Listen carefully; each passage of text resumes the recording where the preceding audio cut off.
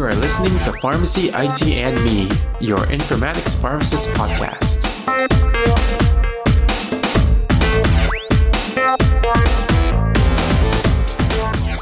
Hi everyone, this is Tony Dao, and today is December 20th, 2019, and welcome to another episode of Last Week in Health IT. As with every episode, we start off this one stating that the intended audience for this episode is everyone. And I hope you guys are having a great holiday season so far, but let's just get right into it. So the first news item is the VA and Walmart open a telehealth pilot site. So this was kind of an unlikely partnership. So when I heard this headline, I had to read it again, since I had no idea that the VA would be partnering with Walmart. Basically, Walmart has launched a telehealth site to allow veterans under VA health systems to receive telehealth medical services. This is really cool in that, it allows those rural areas to have better access to healthcare. And I'm guessing there's enough Walmarts around rural areas to justify using their locations as telehealth sites. So this is actually part of VA's initiative called ATLAS, which is an acronym for Accessing Telehealth Through Local Area Stations. They will be offering primary care, nutrition, mental health, and social work. And they are planning on other pilot sites in other areas like Wisconsin, Michigan, and Iowa.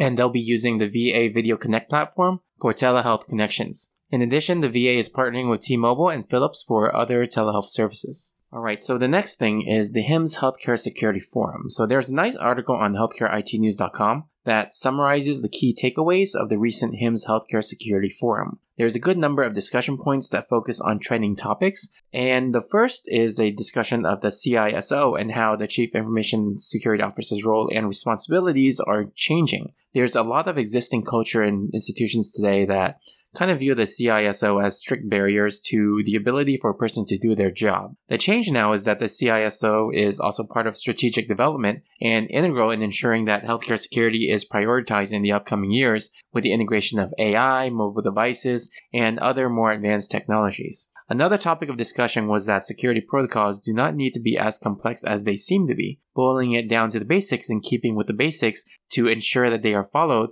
is probably one of the best bets, such as, ensuring that patches are always being updated and kept up to date. Another topic that was discussed is that healthcare is moving onto the cloud. And I already know this from many of the services that I've encountered in my day-to-day role, that a lot of healthcare third-party solutions are moving into the cloud, and it becomes an issue in ensuring that the data is secure and safe. Cybersecurity is not only a data issue, but it ends up being a patient safety issue, which is also a related discussion to, having cybersecurity and patient safety being discussed together at the institutions. And oftentimes, the two are segmented and they don't necessarily speak with each other. Departments don't speak with each other. But because of the nature of how they interact, this is going to be a necessary item to do for the future. And then the last news item I want to speak about is Augusta Health saved 282 lives with AI-infused sepsis early warning system. So this is the last news item I want to talk about today. It's to mention that Augusta Health used AI to improve patient care. And in a nutshell, analytics and artificial intelligence was used to create real-time warnings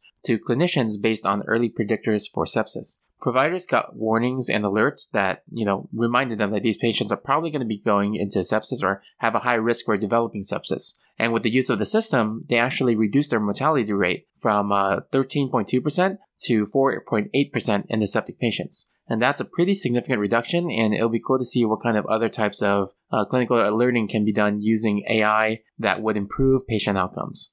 So before we go, if you'd like to hear more news on healthcare IT, you can check out great curated articles at healthcareitnews.com. It's where I go for daily healthcare IT news to keep myself updated on what's going on in that world.